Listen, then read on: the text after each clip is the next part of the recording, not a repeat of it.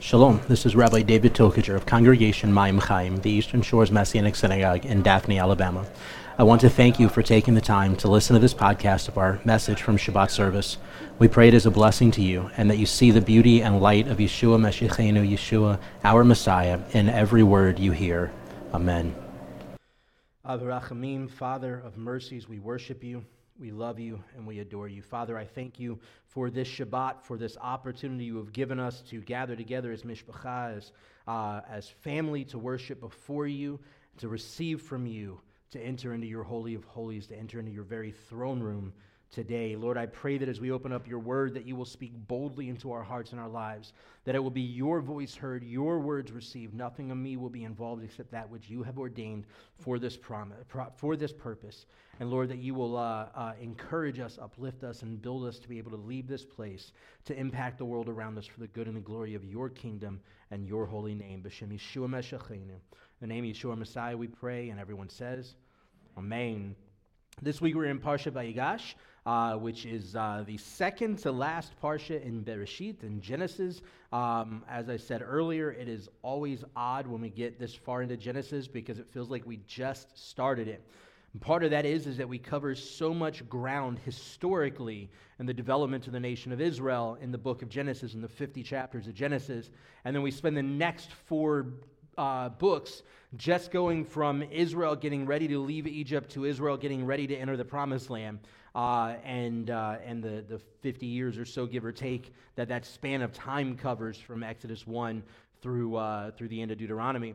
So we see this vast difference in time frame between Genesis and the rest of the Torah. And so it's really interesting and mind-boggling as we start to move through this and realize how rapidly Genesis seems to fade away each year in the Torah cycle. But this week we're in Parsha Vayigash. We are now in the Parsha. It's one of my many favorite parshot, in which we see Joseph finally reveal himself officially to his brothers. He's been kind of playing mind games with them for a while now. He's kind of been testing the grounds to see where their heart is, if they're the same as they were when they sold him into slavery, or if their hearts have changed any since then, and he wants to really kind of get a feel for who they are. But here in this week's parsha, he finally reveals himself to them. Last week's parsha closed out with the threat of Benjamin being in prison because he theoretically, quote-unquote, stole the goblet of Joseph that supposedly had magical powers and so on. And Judah starts to get a little uptight and starts to become a little aggressive because he realized, he told his dad, you know what, my life's on the line, my family's life's on the line if Benjamin doesn't come back to you. And here's this threat that Benjamin's going to be put in prison and potentially and probably put into slavery. And he gets a little scared, he gets a little upset, and he goes before Joseph and begins to plead his case for Benjamin's life. And ultimately, what he ends up doing is saying, look, here's the deal.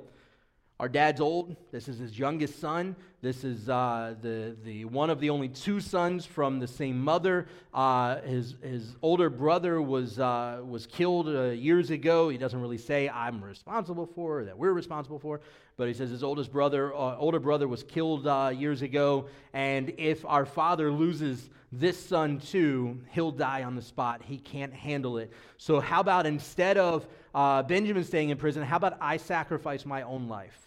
And I take on the punishment instead of him, and you let him go. And so here's where we pick up in Genesis chapter 45, verse 1. This is after Judah's pled his case to Joseph. Verse 1 of chapter 45 says, Now Joseph could no longer restrain himself in front of all those who were standing before him. So he cried out, Get everyone away from me. So no one stood with him when Joseph made himself known to his brothers. So up to this point, we're talking two separate encounters with Joseph face to face in his throne room. Two separate times that the brothers come before him, that Joseph recognizes them instantly and they have no clue who he is. Two separate times that all they see is an Egyptian, some other Joe Schmo Egyptian sitting on the throne, doing this authoritative role and giving them food or not giving them food. Two separate times that Joseph spoke Egyptian, while they spoke Hebrew, so that they wouldn't understand and recognize that this was one of their own. 2 separate times that he understood every word they said in secret, because they thought with the translators there that he didn't know what was being said. So 2 times now that they stood before Joseph and had absolutely no clue that their brother was standing before them, their long-lost brother that they literally sold off into slavery, that he was standing right there before him. So Joseph can take it no longer, and he breaks down in tears, and he kicks everyone out except for his brothers. Verse 2, but he gave his voice to weeping so that the Egyptians heard, and Pharaoh's household heard. Joseph said to his brothers, I am Joseph. Is my father still alive? Now, they've already said he's still alive, so now he's saying, is he really still alive, or are you just messing with my emotions? Is our father still alive? And his brothers were unable to answer him because they were terrified at his presence. Do you imagine being Judah? It was Judah who said, hey, let's sell him off. It does us no good if he dies. Let's sell him off. At least we'll make a little something off the deal. So what if we hurt our father? At least we'll make a little something. We'll get rid of the punk. He won't be in our way anymore. He won't be tattling on us anymore. We won't have to deal with it. Let's just sell him off, and whatever we can get, we can get. Which, in all honesty, is, I believe, why Judah is standing before Joseph taking the rap himself. Judah is in essence making penance, if you would, for what he did against Joseph. I think it's a sign of Judah's change of heart, because years ago he could care less about the favorite son of his father, but now he cares so much about his relationship with his father, about his father's heart, about everything else going on, that he refuses to let what happened to Joseph happen to Benjamin. So here they are, they break down in fear. Joseph just revealed himself. I imagine that this is the first time Joseph speaks to them in their language rather than an Egyptian. Could you imagine all this time you're talking through a translator, and then all of a sudden, big dude on the throne speaking Egyptian starts to speak in Hebrew and starts to talk to you and tell you that he's your brother that you sold off into slavery. Now, these are things that the brothers had never revealed to this man sitting on Pharaoh's throne. There would be no other way that they would have been, that he would have known who their brother was that they had mentioned several times, or what happened to him, if it weren't actually him. So as soon as he says this, they break down in fear. Verse 4, then Joseph said to his brothers, please come near me. So they came near. I'm Joseph, your brother, the one you sold to Egypt, he said. So now don't be grieved and don't be angry in your own eyes that you sold me here, since it was for preserving life that God sent me here before you. For there has been 2 years of famine in the land, and there will be 5 more years yet with no plowing or harvesting. But God sent me ahead of you to ensure a remnant in the land and to keep you alive for a great escape. So now it wasn't you, you didn't send me here, but God. And he made me a father to Pharaoh, lord over his whole house, and ruler over the entire land of Egypt. So imagine the brothers are sitting here petrified in fear. Here's the most powerful man in Egypt, literally, the most powerful man in Egypt standing before them, who literally has the power to wipe them off the face of the earth like he never existed. Rightfully, probably has the option to do so because of what they've done to him. He reveals himself to them and says, listen, don't be scared. I'm not going to hurt you. You need to recognize that what you did, sure, you did it. You made the choice to sell me into slavery. You made the choice to write me off. You made the choice to make me go through everything I went through. But it wasn't you that sent me here. You may have played a part in it, but it wasn't you. You may have jumped ahead of the game of what God's intention and his desire and his will was. But his will was for me to land in Egypt so that he could use me to provide redemption and salvation for you, so that we will have future generations for some great escape to come. So now Joseph's not only revealing himself, but he's prophesying of what's going to come when the time occurs that the nation of Israel begins to break forth out of Egypt. And it's this really awesome narrative that we see here as he reveals himself. And I imagine as he's saying all of this and he's saying, look, you got nothing to fear. Understand you did this, sure, but it wasn't you. God wanted this to happen. Not necessarily the way it did, but he wanted it to happen because he had a reason. Don't be afraid. I'm not going to hurt you. I love you. I am excited that we are restored. I'm excited that we are renewed. I'm excited that we have come back together again. Don't be afraid. I am not going to hurt you. We go forward to Genesis chapter, this is actually the end of next week's parsha. Genesis chapter 50, this is when, my mind just went blank, holy man. This is when Israel, their father, Jacob, dies. There we go. Joseph kept coming to mind. It was the other J. Jacob dies, and the brothers come together, and Joseph's there with them when he dies, and all of a sudden it clicks. Whoa, what if the only reason why Joseph hasn't killed us yet is because he didn't want to break our father's heart? What if the only reason he hasn't killed us yet was because our dad's alive and now he's not? And we're not in Canaan anymore. We don't have the protection of the relationships we've developed in Canaan.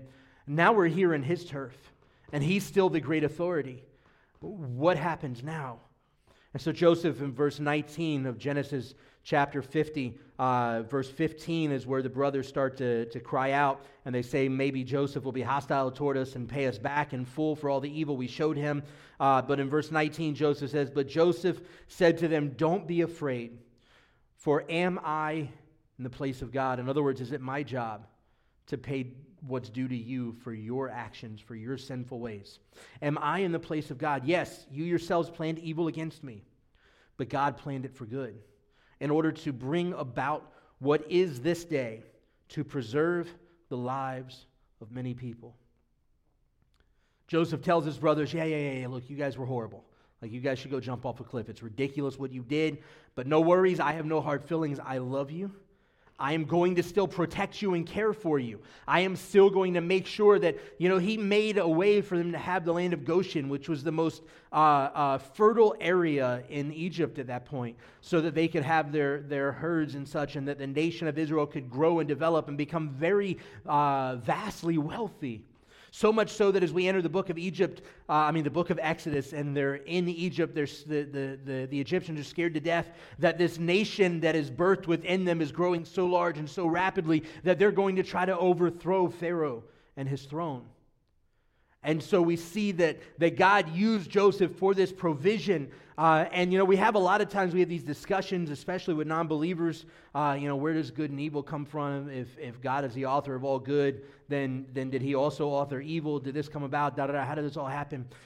And we look back at our own lives, and we may think about things that situations we put ourselves in, situations we've maybe put others in, things that we've done to harm people, but how it still turned around in the end for good. And we go, well, if God's plan was for Joseph to sit on the throne in Egypt the whole time, was it God's plan for his brothers to sell him into slavery?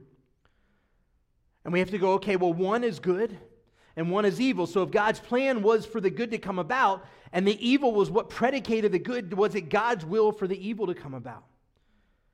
And my answer to that is no. My answer to that is no, because God gives us free will. God wants nothing but good for us, his creation. He has nothing but love for us as his creation.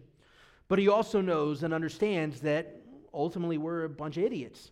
We're going to do a bunch of idiotic things, and we're going to make really bad choices, and we're going to do things that are going to harm ourselves or harm others. We're going to do things that are going to damage relationships. But that doesn't mean that God can't use the evil actions that we choose to make to bring about the good and the glory for his holy name. And see, that's exactly what happens here in Genesis with the life of Joseph. Did God want Joseph to go into slavery? No. Does God want somebody to end up on drugs? Not at all. But can God use somebody's drug addiction to bring about ultimately a change of heart and life in them, to free them of the enemy's grip in their life and birth a believing-based, biblically-based drug rehabilitation program? Absolutely. Was it God's will to use them in that place? More than likely. Was it his desire and his will for them to go through what they had to go through to get to that place? Probably not. Some of you have heard me tell the story before. We've got a friend from our synagogue in Georgia that went to prison for a few years because he made one really bad decision, and he went drinking one night and got drunk, climbed in his car, drove home about a mile from his house. He gets into a car accident, and 3 people, 2 adults and a child in the other car die. He ends up in the hospital for a while. He's pretty banged up. But and then it turns out in the investigation, the driver and the other adult in the other car were both drunk too. That from their car there were beer cans and stuff all over the place in the car, and that they had the investigation actually showed that they had actually crossed into his lane. So other than him being drunk, he had no responsibility at all for the causation of the accident. Yet he found himself in the place that because he walked away from it, he became the scapegoat. Now, he understood he messed up. He made a bad choice. He made a stupid decision, and he's okay with the idea that there are consequences sometimes that go along with stupid decisions. So he was okay with whatever happened. And so as we were getting ready, took a plea deal, as we were getting ready for a sentencing hearing, it took almost 3 years for him to have a sentencing hearing. So here he is carrying this weight of everything that went on his shoulders for 3 years. We're waiting for a sentencing hearing, and I asked him when I was like, look, do you think you're going to end up in prison? And he goes, I really don't know. He goes, but I can tell you this, if I end up in prison or if I don't end up in prison, I know it's God's will for my life. And I went, how dare you be so arrogant? He goes, what are you talking about? How dare you accuse God for you being in this situation? You made a choice. It brought about consequences. Those consequences are where you find yourself at now. But don't put that on God. He didn't put you in this situation. You chose it. That doesn't mean God can't use, if you end up going to prison, that doesn't mean God can't use you in prison. That doesn't mean God can't use you afterward. That doesn't mean that God won't take this very bad situation and turn it into something that becomes glory for His kingdom if you allow Him. And it doesn't mean that whatever comes out of this on the other end, if you end up with whatever kind of ministry, it doesn't mean that it was ever God's will for you to go through all of this in preparation for that. But the reality is, God's will for your life is to use you. And He knows the mistakes and the poor actions and decisions that we're going to make. He knew before any of us were ever created that this guy was going to make a poor decision one night and go to a bar and have a few drinks and then a few more and then climb in his car and get into a wreck. He knew in advance that all this was going to go on. Doesn't mean He wanted it to happen, but it also doesn't mean God's not going to use it for His good. And that's exactly what happened. And he goes to prison, and right out the gate, he spends 5 years in prison, and right out the gate, when he goes to the county facility awaiting a bed in the state system, he gets made into a trustee within 2 weeks. And then he gets made to the head trustee, and he's the only person on the campus not in a guard's uniform that can walk anywhere he wants in the campus all over the place. We'd go visit him, and he'd walk out to the car with us when we were leaving to say goodbye and all this kind of stuff. When I would go to visit him, the jailer would actually give up his office and let us meet in his office rather than us having to meet in the little lawyer's room, whatever it's called, the visitation room, and so on. He goes to the state facility, and right out the gate and going to the state facility, he ends up a trustee.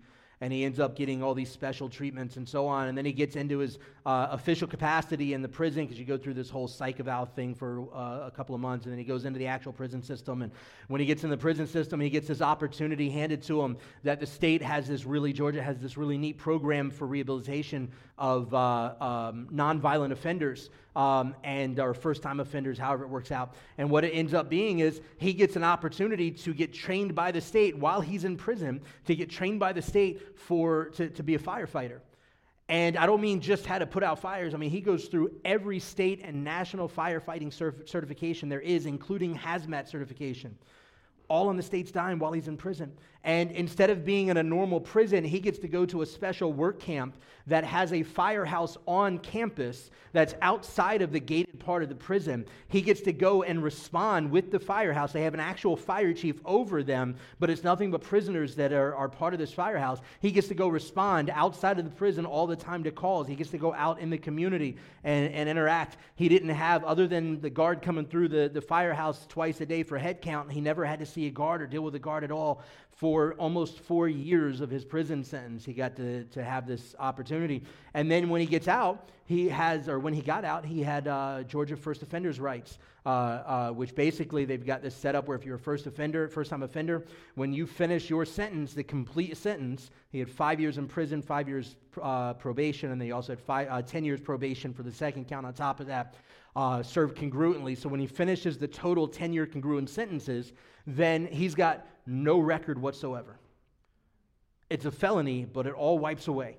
He never has to tell any employer or anyone else that he was ever in prison, that he ever had a felony or anything like that. And I mean, just mind-blowing, the favor of God.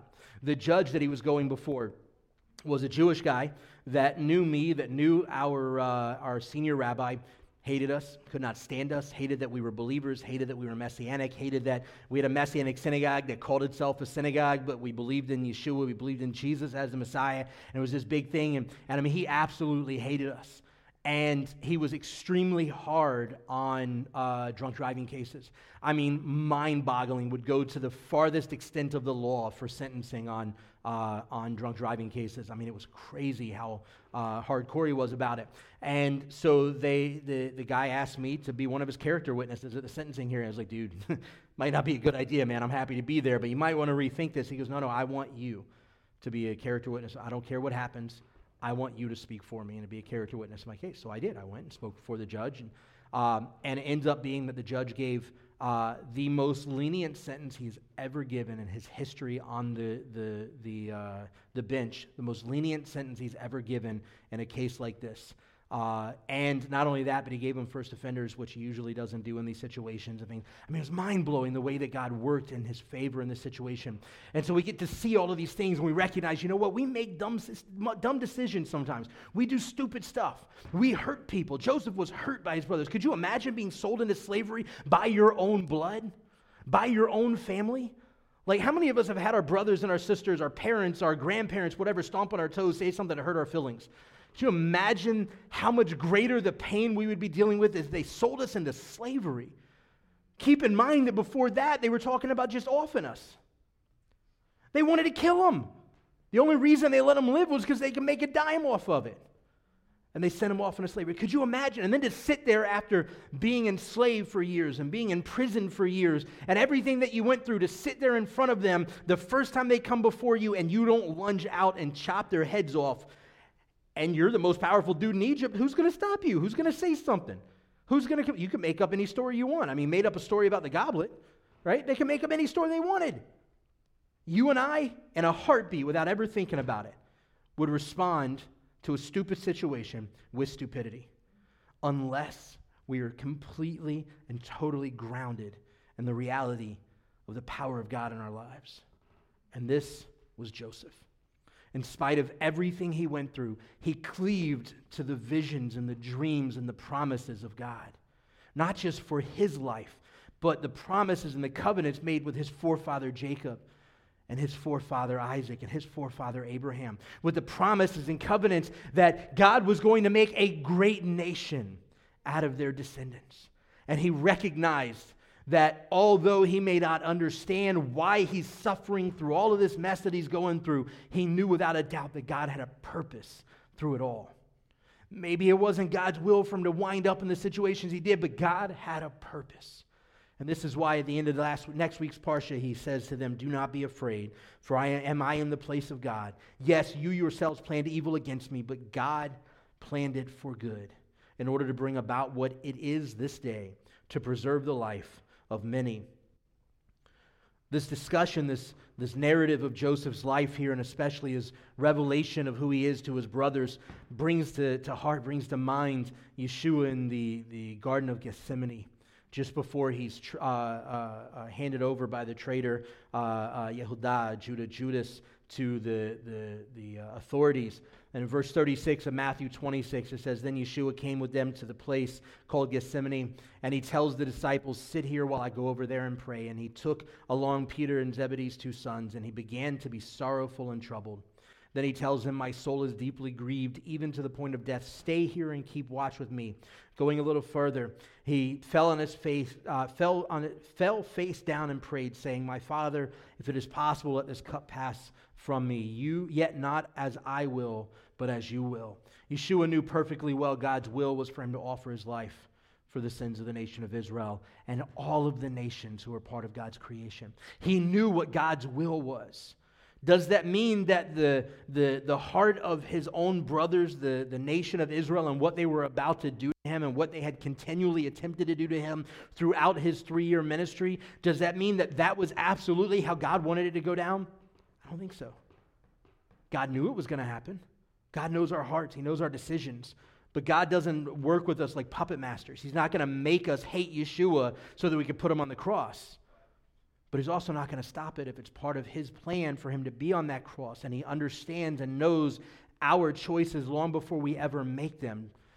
But don't water it down and forget that it was your choice. And I say you and I say me because it wasn't just the Israelites in the first century that put Yeshua on the cross. As a matter of fact, legally speaking, they didn't and they couldn't. So in spite of the age-old anti-Semitic argument that the Jews put Christ on the cross and the Jews need to die, it's just not accurate. It's not historical. It's not biblical. It's garbage. If you look at the history of Roman Empire, Israel was not allowed the authority for capital punishment. We couldn't do that legally. Doesn't mean they didn't want to, but we couldn't do that legally. So guess what? We gave them over to the Romans. Right? So yeah, we sold him out, just like Joseph's brothers sold him out. But who was it that put him on the cross? It was the Gentiles. It was the Romans. But the beauty of that is that it took both Jew and Gentile to put him on the cross. It took you and me and our sins and our poor decisions and our less than perfect understanding of God's will in our life. It took our free will to walk away from our relationship with the Lord. It took our willingness to serve the goals of the enemy over the goals of Adonai to put him on that cross. Was it his plan to end up there and to die for our sins? Absolutely, no doubt about it. How he got there was totally in our hands, both Jew and Gentile alike. We put him there. Our sins did. It wasn't just the Jews. It wasn't just the Romans, but it was all of us, all who lived before us and all who will live after us until the coming kingdom of Messiah is established eternally here on earth. Our sins put him on that cross. We go forward to Luke 24, verse 45. This is after Yeshua has numerous times revealed himself to his disciples post the resurrection. Verse 45 says, "Then he opened their minds to understand the scripture. And he said to them, 'So it is written, what the Messiah is to suffer and to rise from the dead on the third day. That the Messiah is to suffer and to rise from the dead on the third day. And that repentance for the removal of sins is to be proclaimed in his name to all nations, beginning from Jerusalem. You are witnesses of these things. And behold, I am sending the promise of my Father upon you. But you are to stay in the city until you are clothed with power from on high.'" That's speaking of the outpouring of the Ruach HaKodesh that would occur in Acts 2. As we look at this, Yeshua is saying, just like Joseph said to his brothers, look, don't be afraid. Don't be worried. Don't think that I'm going to have some vendetta against you. You need to understand that it wasn't you that put me here. It was our Father, our Heavenly Father, that allowed me to be in this place, that allowed me the opportunity to die on that cross, to be resurrected, and ultimately in a few verses to ascend into heaven, to pour out my blood upon the mercy seat so that you could be restored in spite of how you sold me out, in spite of how you sinned against your Creator, in spite of how you chose the ways of the world over the ways of God. It was his will to put me on there, so that just like Joseph said to his brothers, so that when the time comes, there will be a great nation that has been birthed for a phenomenally amazing escape. So you got to understand what we were about to read in the coming weeks in the book of Exodus is a foreshadowing of what is going to happen when we are ultimately redeemed from the reality of this present world and all of its evils and everything that goes on with it. And Yeshua is saying to his disciples, just as Joseph said to his brothers, look guys, you put me here. It was your actions that caused this to occur. And whether we're talking Yeshua being hung on the cross physically or we're talking our sins that caused the requirement for him to be hung on the cross, it was our actions that put him there, our choices. God didn't make us make the choices that we made. As a matter of fact, if God was going to make us do anything, it'd be the right thing. But instead, we chose the wrong ways, the wrong paths, the wrong people to roll with, the wrong decisions to make, the wrong people to hurt. We chose the wrong people to interact with. We chose the wrong things to do in our life, whether it's putting a needle in your arm, whether it is driving recklessly, whether it is stealing something. No matter what it is that we've done, we chose to put ourselves in those situations, and yet we serve a God who is so faithful who is so loving, who is so gracious, who is so merciful, that he put a plan of salvation in play. He put a plan of redemption, just as he did with Joseph for the nation of Israel that would be birthed. He put a plan of redemption in play long before we ever sinned. As a matter of fact, long before creation was ever spoken into existence. He put a plan of redemption and salvation in place so that we could be restored to him in spite of our pasts, in spite of the people we've harmed and the way we've harmed ourselves. And in closing, Ephesians 2, verse 1 says, "You were dead in your trespasses and sins. At that time you walked in the way of the world in conformity to the ruler of the domain of the air, the ruler of the spirit who is now operating in the sons of disobedience. We too all lived among them in the cravings of our flesh, indulging the desires of the flesh and the mind. By nature we were children of wrath, just like the others. But God was rich in mercy, because of his great love with which he loved us. Even when we were dead in our trespasses, he made us alive together with Messiah. By grace you have been saved. And he raised us up with him and seated us with him in the heavenly places in Messiah Yeshua, to show in the Olam Haba, in the world that is, the measureless richness of his grace and the kindness toward us in Messiah Yeshua. For the grace you have been saved through faith. For by grace you have been saved through faith, and this is not from yourselves, it is from the gift of God. It is not based on deeds, so that no one may boast.